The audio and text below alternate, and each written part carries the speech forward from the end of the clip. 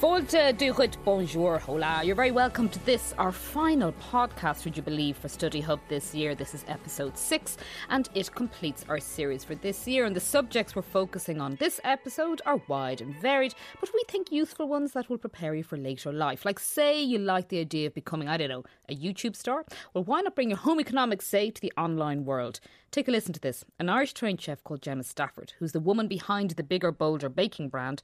You know, the whole brownies in a microwave cup recipe stuff we all did during COVID. Well, yep, that's her. And here she is in action on American TV. Gemma Stafford is the YouTube sensation known for her outrageous desserts. This morning, we're happy to have her show off some of her tips for creating the perfect treats at home. Hello and good morning. Thank you for having me. I am so happy that you're here. So your YouTube channel has over 1.5 million subscribers. Huge deal. Plus, you've also got 3 million followers on social media. Is there, how did you grow to be so big? Is there a dessert that made you big, or what happened?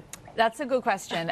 So I've had some of my meals that I'm best known for are meals in a mug, which have been a huge sensation online. And then other recipes like 2-ingredient ice cream without an ice cream machine. Oh, wow. So we've garnered this lovely, really passionate baking community over the last 4 years. So what I wanted to do was just show you a traditional Irish bread. This is actually my mum's recipe. Oh, nice. So I know it's also important for it to look good and that that's part of presenting good food. Yeah. You know, I find that when you put a lot of love into your food, it always comes out looking good. I like to put a lot of love into my food too.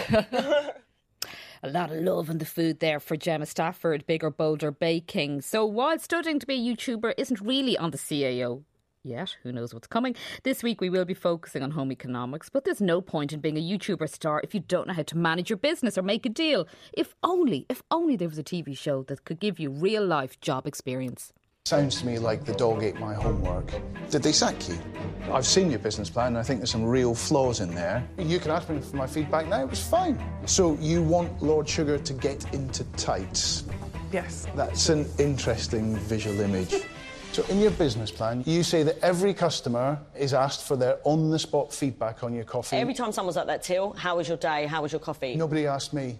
Oh my God, did they not? I was there last week. And nobody asked me. Did they not? They didn't ask me what I thought of the coffee. Nobody asked him. From BBC's The Apprentice there. We'll be joined shortly by Ronan Murdock from the Institute of Education to explore the business paper.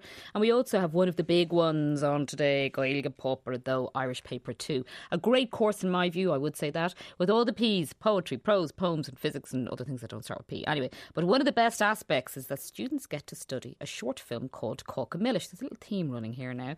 And it's a cracking scale where a character on a train annoys his fellow passengers so much as he ploughs through his Coyne that she takes the ultimate revenge on him. But do you recognise the Oscar-nominated actor starring here? Here's a slice of Coyne. Trasfadrot. Cúpla stapella. Tá mé na go concursa. Tá mé sire. Oh, an a lá na ha. I check a so I'm sure na Frankie. Brendan Gleeson, Charlotte Bradley and Shin agus an Sconan Shin Stewart egg Jennifer Keegan on Sconan Coyne Coffee Sahain. But also let me mention, as this is our final instalment, that we are all, of course, about supporting you for your exam. And we want to remind you that while, of course, it is important, it is only an exam and it does not actually define you for the rest of your life. Exams will end, the summer will come, and we want you to help you realise that that will happen too for you and to get you thinking about life after the exam. So we have our old pal Jen Trzeciak back with some great advice for your next chapter, because I don't know, but maybe you're dreaming of something like this. There are things in this country you will not see anywhere else on this world. That's what we want as travellers. They don't call it the land of fire and ice for no reason. It really, really was out of this world. I think I discovered a different side of me that I didn't think that I had. I wouldn't hesitate to do things that I've never thought that I could ever do before, because now I know that I can. The culture here is something you can't read in a book, but it's something you have to experience. So back to the exams, and to guide us through Pauper though this today, we are joined on the line by our old friend Eithne Coyne, who teaches at Presentation College Athenry in Galway. Eithne, thought when Chinner and Lena doing? Tá, Evelyn, do it. Listen, fáilte Stackerty and Study Hub. Let's start at the beginning. So, listen, we talked before about Pauper Hain, Thumpton Sean, you play Pauper, though, Thumpton Tusuch and Era Earth Fuin Astruchan. Any changes from last year that students need to be aware of as they head into paper 2? Yeah, well, just to reiterate what you said, they're light at the end of the tunnel now. We're down to the last 200 marks of the 600 mark allocation. And we're gradually returning to normal, Evelyn, now, because both comprehensions must be done now. There's 2 comprehensions on the paper, as there were heretofore, but they had a choice. But that isn't daunting for them because they like this particular section of the paper, of the whole exam indeed, because it is very approachable and it's one of the areas that they like and that they engage well and positively with. And it's suggested it's at the beginning of the paper, and it's a good place to start actually with the paper because it's worth 100 marks. And with the exception of question 6, which can be a little bit daunting for them sometimes, some would argue that it's easier or more approachable than even the comprehensions on the new junior cert paper. It's very much a case of copy and paste, dare I say, but you're given very accurate directions at the end of each question, told what alt it's in as well. And they're nice tráthúil téimi, tráthúil freshen, topical themes, and they like this section of the paper, as I said. The other modification is that, again, returning gradually to normal, the poetry and the prose, there's no choice between those 2 genres now. However, there is an internal choice in both of them. Now, indirect speech, so very important in this paper when you're answering this. Talk to us a little bit about all this. Well, the importance of it and why I mentioned it really is because you're crucified basically, or you're told not to take lines directly from the passage. So therefore, if you are capable of using it, or if you're comfortable with indirect speech, you can use phrases like is léir go raibh an túdar nó an scríbhneoir or caint faoi seo nó bhfuil sé passionanta faoi siúd. Also, you can just change the parsa, bhí sé ag caint faoi or si bhí sé déanamh tráchta dó agus léiríonn sé agus mar sin, but you can't take pieces out of the actual comprehension itself. That is not recommended. Now, Eithne gach córa faoin bópar seo being leart faoin the filly, it's all about the filiocht and what poets coming up in the poetry question. This is worth 30 marks, 15% of this paper. But could you talk us through the kind of questions that students can anticipate on this? Because there can be, you can have strategies around this, can't you? Absolutely, and one of the questions that has come up year after year is Sílog Sihar and Yilla, which is 9 of the allocated 30 marks. So again, it's one to focus on, make sure that you have your ducks in a row in terms of having the published works of the poet there as well. 3 for Seal on Illa, which they find easy enough, about the personal aspects of the poet's life. But the Sihar then to know the names of the published works, and then the third 3 points can be from a mixture of either, but you must have reference to Sihar and Illa. That's very, very important there. Apart from that, then you're talking about tema, and recognise that will come up in some shape or form. It might be phrased in terms of Cechohéfachtaí is Nyachin Tema i Weimart, or Conas Nyachin Dawn i Weimart. So you're talking about poetic techniques there, na Maffer, na Hivon, a parson through, depending on which actual poem you're talking about. For instance, Gavin, you use a lot. There is parson through there. It's Dawn Fáhílech. It's allegorical, representing the poet herself. But definitely the poetic techniques are very important, and to recognise what you're being asked. Now, in the overall prose section, again, this is worth another 15% here. I know there's a huge amount involved here, and this also covers, I think, say, Coca Millish, for example. Talk us through again how people can begin to approach this, because it is a kind of a broad section, isn't it?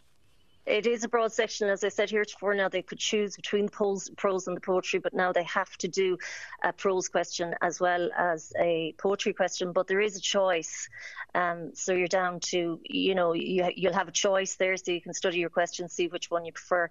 Also, there's another aspect, which is that one of the pieces of literature has not come up so far on Gnorod, which is back-to-back with Shell in Nepal. It hasn't actually come up on the paper since they started this new course. Why would you be mentioning that now, Eithne?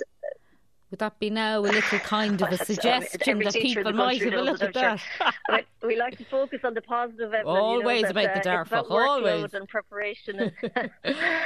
So characterisation obviously is important here as well, and to know the cultural context of each one of the literary pieces as well, and there are overlaps there in terms of Zish, for instance, which is a Gear scale of Worm Cora, and you're talking about Stadas Naman there as well, which also comes up in the Litríocht Freische, the last question on the paper as well. Her Lama book, which is about na luach na shafóideacha, the questionable values, ábharchas, materialism, locht and rachmish. But again, you're talking about the yeru that is given, which is the insight we're given of this particular theme, and therefore you need to know the plot of the story, the aquimra there, even though it's something we associate with the ordinary level paper generally, but it's important because the allocation of the marks here again is there's 5 marks only going for your Gaeilge, Cumas Gaeilge here, and 25 then going for Olas. Now, I know that's very important. One of the things you're very keen to remind students about is to make sure that they're regularly checking that they have the reference to the specific question in their answer. But if somebody is struggling with their Gaeilge, and everybody's worried about this, that they'll be cashed in a couple of focal nach diga sheets, something they won't understand, talk us through how a student ploughs on to get those marks even if they feel a little bit unsure about what they're writing. Well, as I said, there are particular words and yaganachli that you associate with each section of the literature. So mind maps and so on, as well as aquimra and scale, to highlight the words that come up in the question and make sure you reference them regularly rather than going down the route of not referencing the key words in the question. But again, as I said, there is what hasn't been there heretofore. There is an internal choice there, so it does allow scope for the student to pick the question that he's most happy with and most comfortable with dealing with. Okay, the scale bit, they find that a bit daunting. What's your advice around that last part of the question?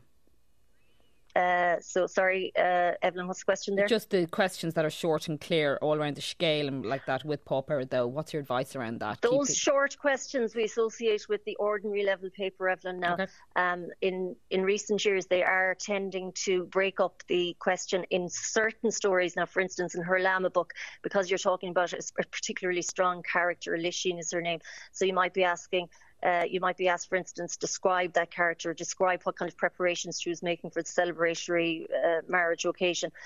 So that's her Lama book would be one of the stories that small questions come up in. But generally, there is an open-ended statement beforehand.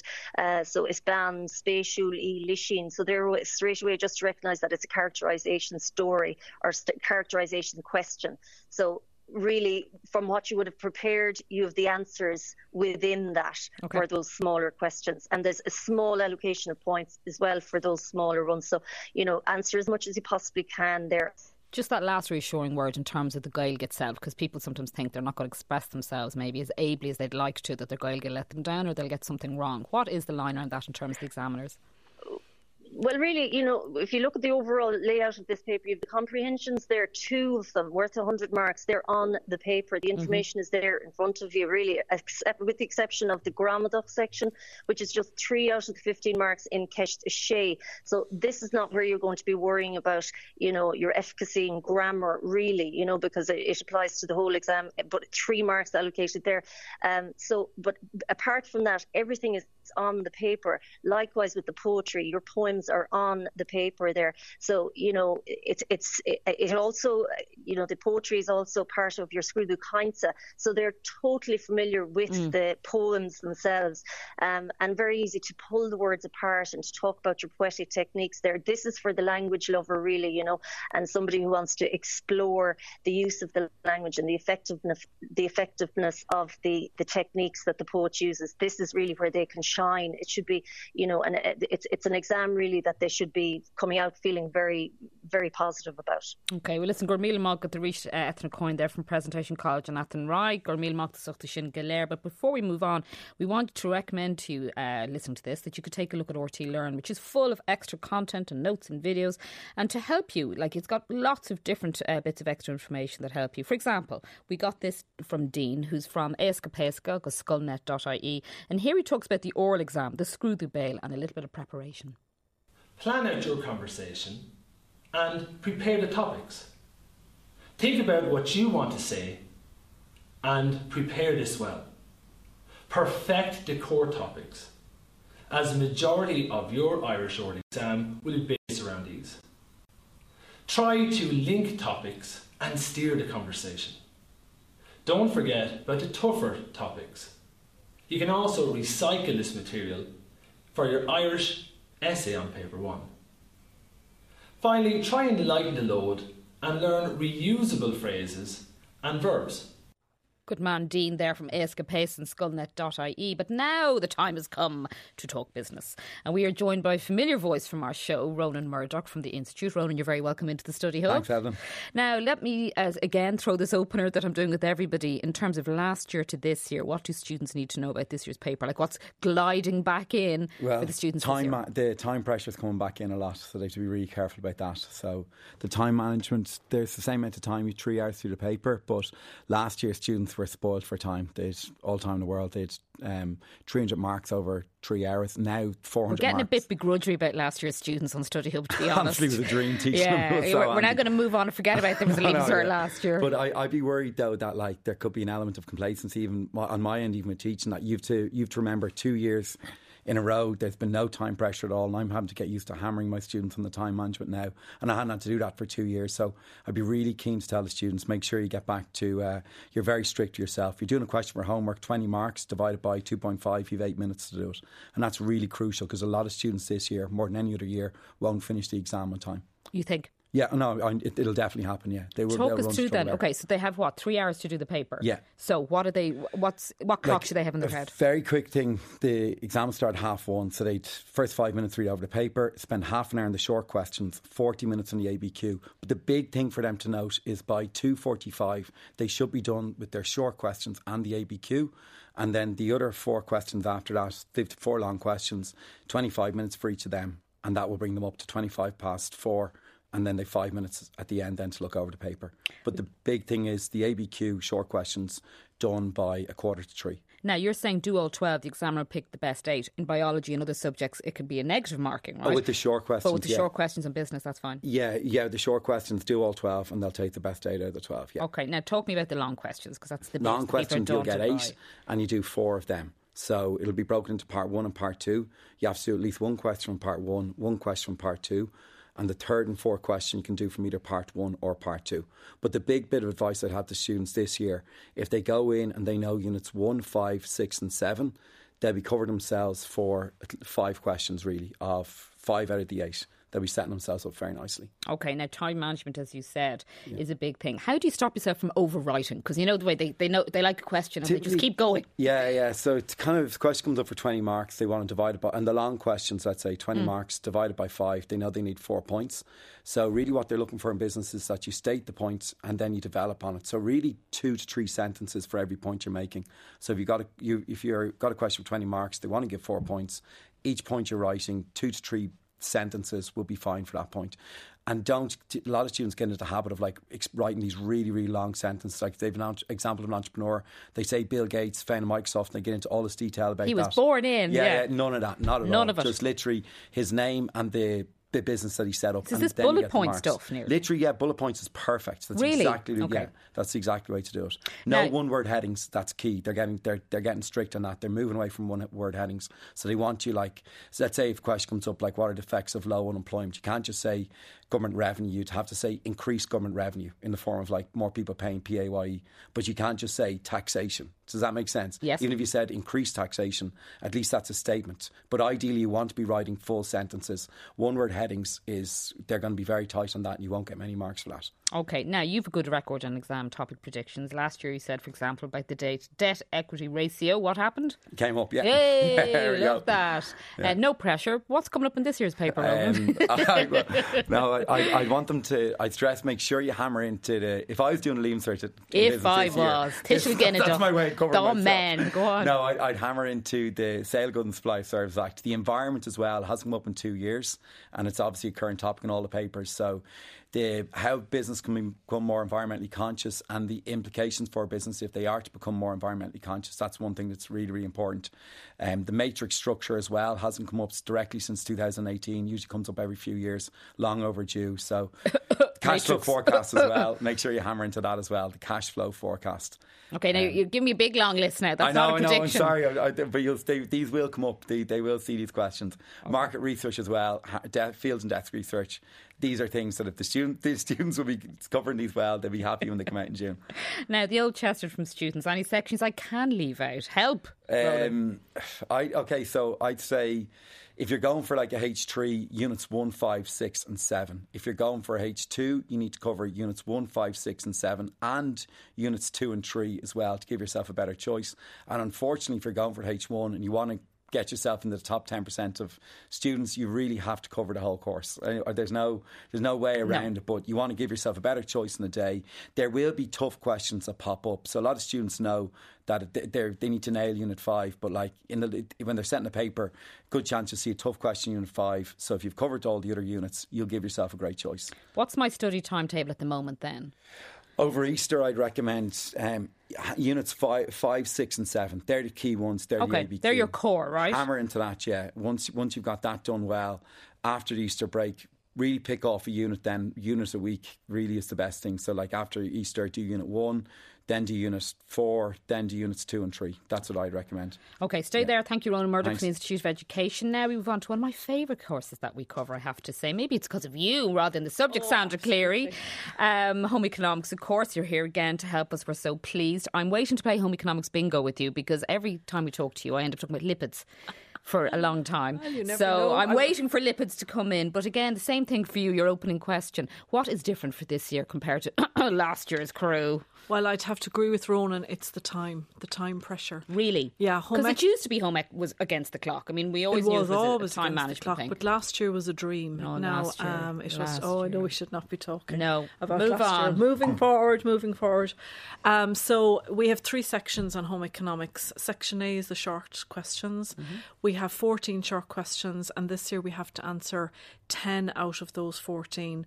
You're looking at 2 minutes each, so 20 minutes. Now, unlike other subjects like biology and business, I might add, we won't get away with just very brief answers, and that's where a lot of students fall down.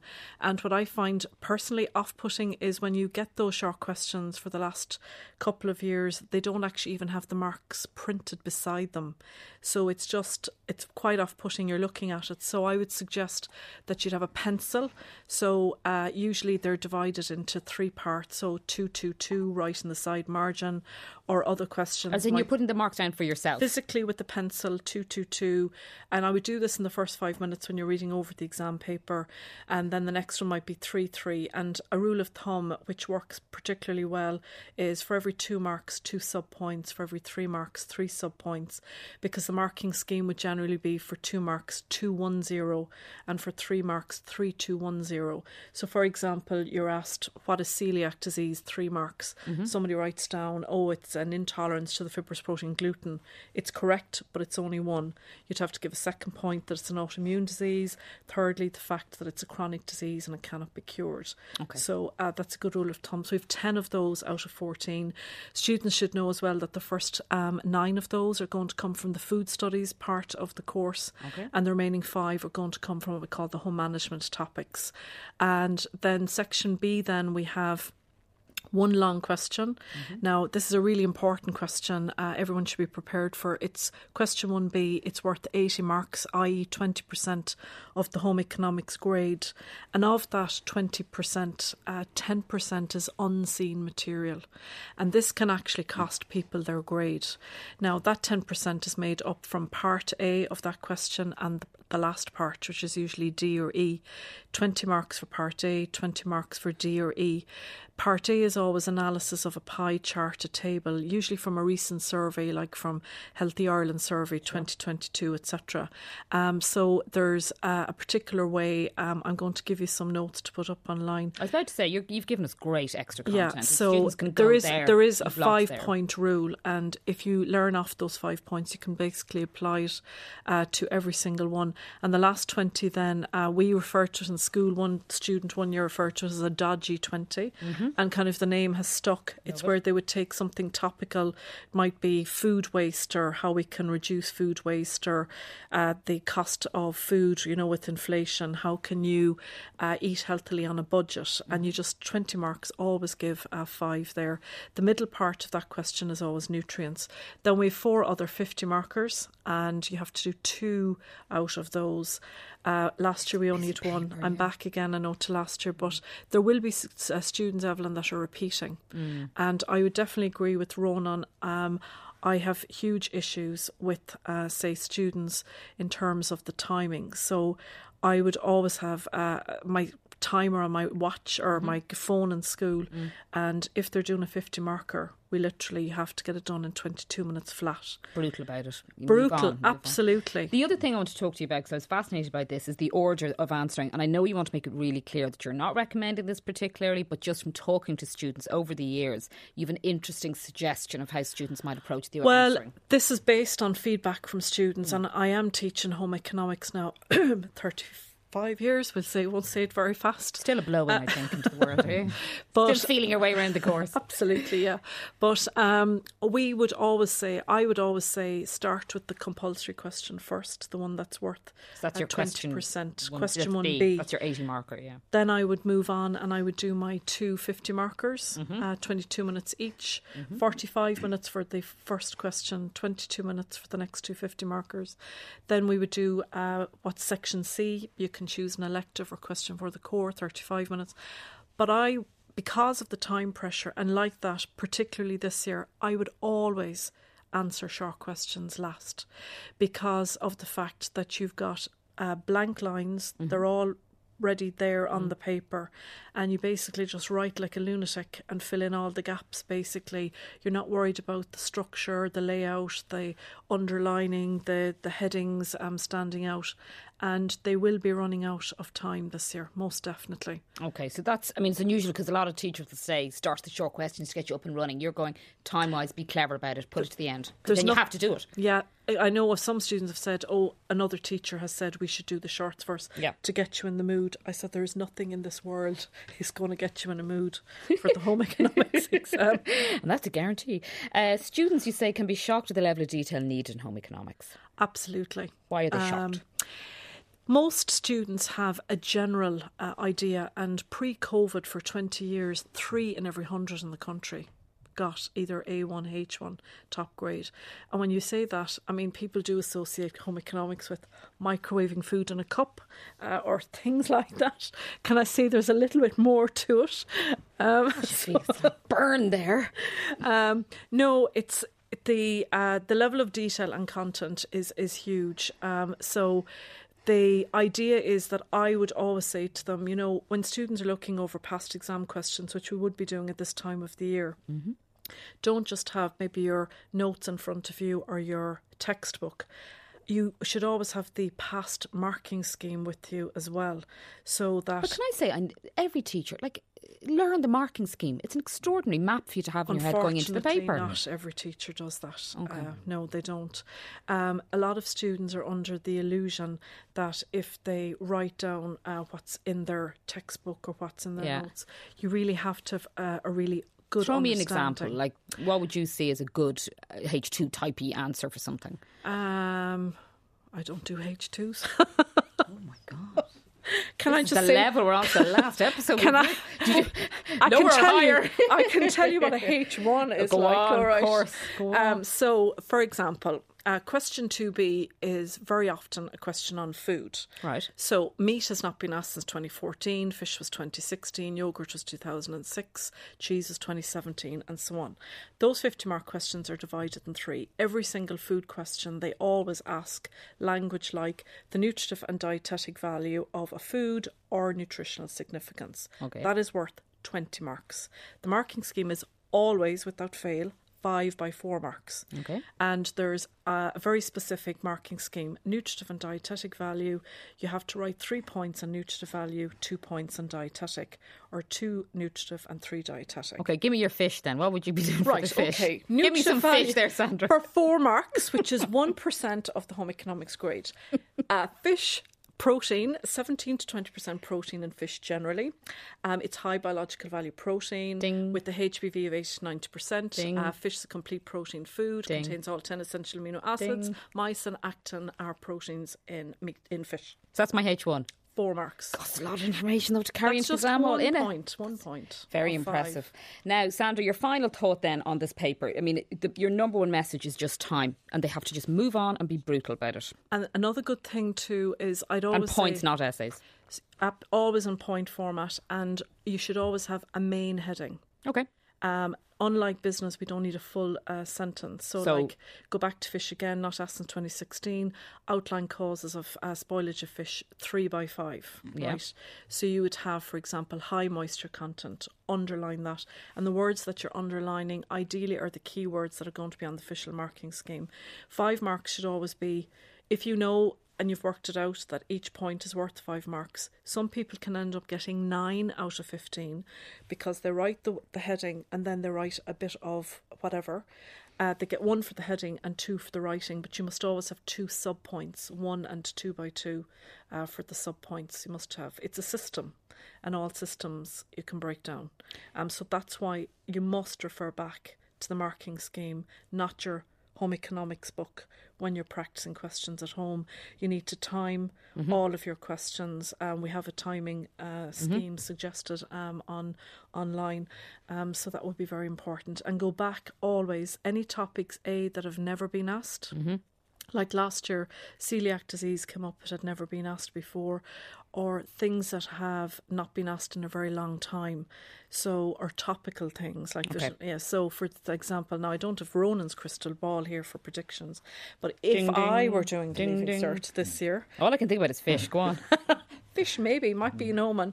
I would say there's always nutrients. So the lipids, Evelyn. Lipids. This is their year. Bing, bing, bing. Lipids are in. Carbohydrates, vitamin A, vitamin C, the B vitamins. Then you'd need to be looking like that: meat, fish, cheese, fruit. Okay. Food safety laws and agencies, food processing, packaging, labelling. Come on. Right, they're going to show me at a studio now with me fish in my hand. You're always a ray of light. You see, Ray, fish. I'm trying to do my best here. Thank you, Sandra Cleary, so much for that and for giving us all that information. Sandra's given us excellent extra stuff. RT Learn, go to that. But finally, after all that, this may be what you're thinking of.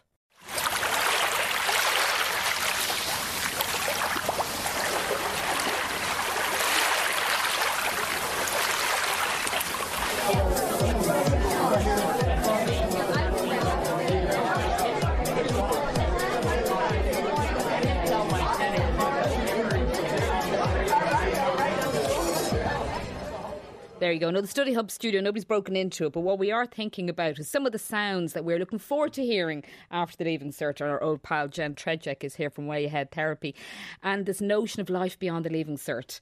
I gather there is life beyond the Leaving Cert. You might be out by the sea, or you might be at home, or you might be going on adventures abroad. Talk to us, Jen, about getting my head through that, because right now it feels like there's just a tunnel to the Leaving Cert. It feels like a long way away, and it can feel like pressure, but there is an end in sight. And take a breath. I feel exhausted listening to all of this marking scheme.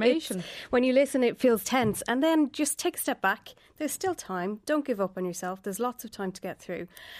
Take a break on the way. But yeah, life after the Leaving Cert. Think about what you're hoping to do, what you're looking forward to.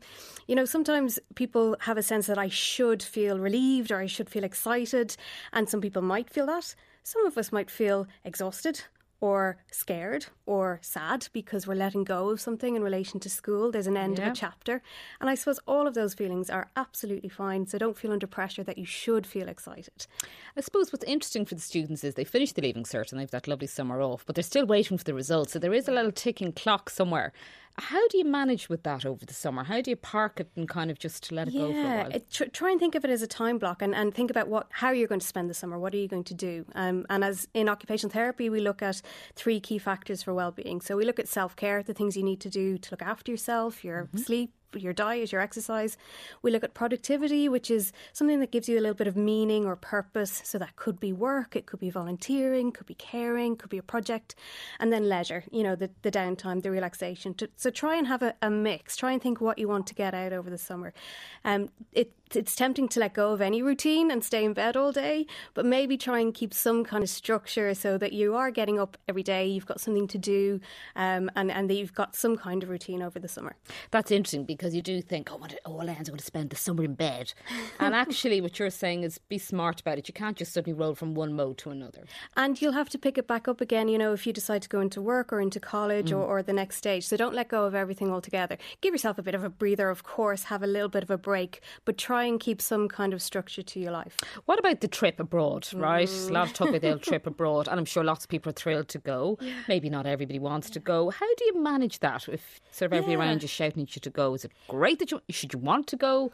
It can feel like everybody wants to go. Now, I know a lot of young people who struggle with that, who feel anxious or who feel a little bit worried and, feel under pressure to go. Yeah. So think about what you want to do in advance. Think about your boundaries. Think about, is there somebody... You're allowed boundaries and comfort zones and all those lovely adulty things. You're allowed control over these decisions. Okay. You're allowed to decide what you want to do or don't want to do, and you're allowed to have those conversations before you go. Is there somebody going with you that you trust, that you can have a conversation with and say, I'm a bit worried about this.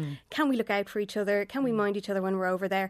And ultimately, if you decide not to go, that's okay too. Not everybody is going, despite what you might think and what you see on social media. So you might decide, stay at home and do something lovely with your friends at home. That's absolutely fine. There's no right or wrongs.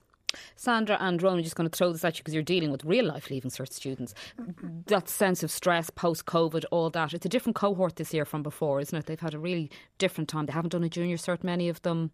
And I think too, because of the fact the way the CEO and the college system got completely skewed. And it's going to be later again now. The results are September. It's a long house. But one kind of thing that I keep saying to them is, some people are lucky to go, so we call it the motorway or the highway, straight to their destination. But you don't ever want to lose sight of what you really want to do. And I think that's something that every student needs to hang on to. So you might think at the time, I'm never going to get the points for this or whatever. But I think it's really important, there's a long life out there. We need to be happy at what we're at. So you might need to take the scenic route, much more interesting. There's side doors, there's back doors. Sure, we still don't know what we want to do when we grow up, you and me. But the most important thing is don't ever lose sight of what you really, really want to do. It might take you a little bit longer to get there. There's so many pathways to everything. I think so now more than ever before, and it's important that people hang on to that. So Ronan, for you, in terms of the students we're dealing with this year, they've had a different experience than before. Yeah, but from what I find with my gang in school, they're great workers. Like they're not. They don't seem to be. They're really up for it. A small bit as well. What I prefer this year is that they don't have to fall back of a credit grade. There's a lot more energy in the classes. Really? Yeah, the small bit of added stress can actually, I find anyway, they're a great working bunch. There's a performance thing to it because they have to get on with it. Yeah, I prefer it this year rather than having them falling back on other things like that. So I find it better this year. So it's a positive. You find that they're really focused on it. Yeah, 100%. Like if they manage to, again, they need to know it's not the be all and end all the exam, but they use a bit of the stress as a motivator, but they need to remember at the end of the day, it's just an exam and it's not everything at all. It's amazing, isn't it? Talk to me then just at home life and supporting that student out the other side of the Leaving Cert. The person who panics in the middle of July, the whole thing, I didn't do well. How do you manage that? How do you support a young person through that? Just leave space to talk about it and then draw a line under it. Really? Because there's nothing you can do anyway. You can't change it. Once you're through the exam, that's it. And I suppose if you surround yourself, as a student, surround yourself with people who are getting hyped up and dissecting it and stressing about it, you're going to hold on to that. So take a step back and surround yourself with people who are going to help you just to let go of it and to move past it. And then I know there is a bit of a weight and it's tough, but everybody's in the same boat. You can only plan so far, and then you just have to wait until the results come through and then make your decisions.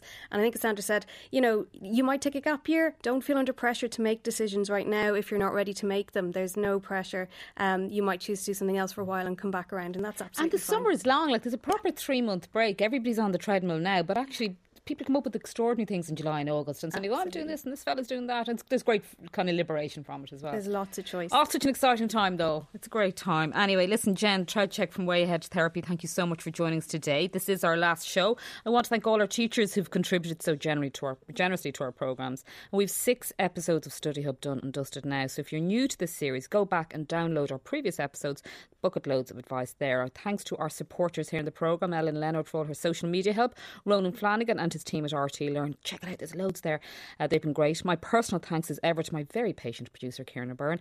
But for the moment, Sinead, best of luck in June. And for now, goodbye, ciao, au revoir, agus slán agus banocht.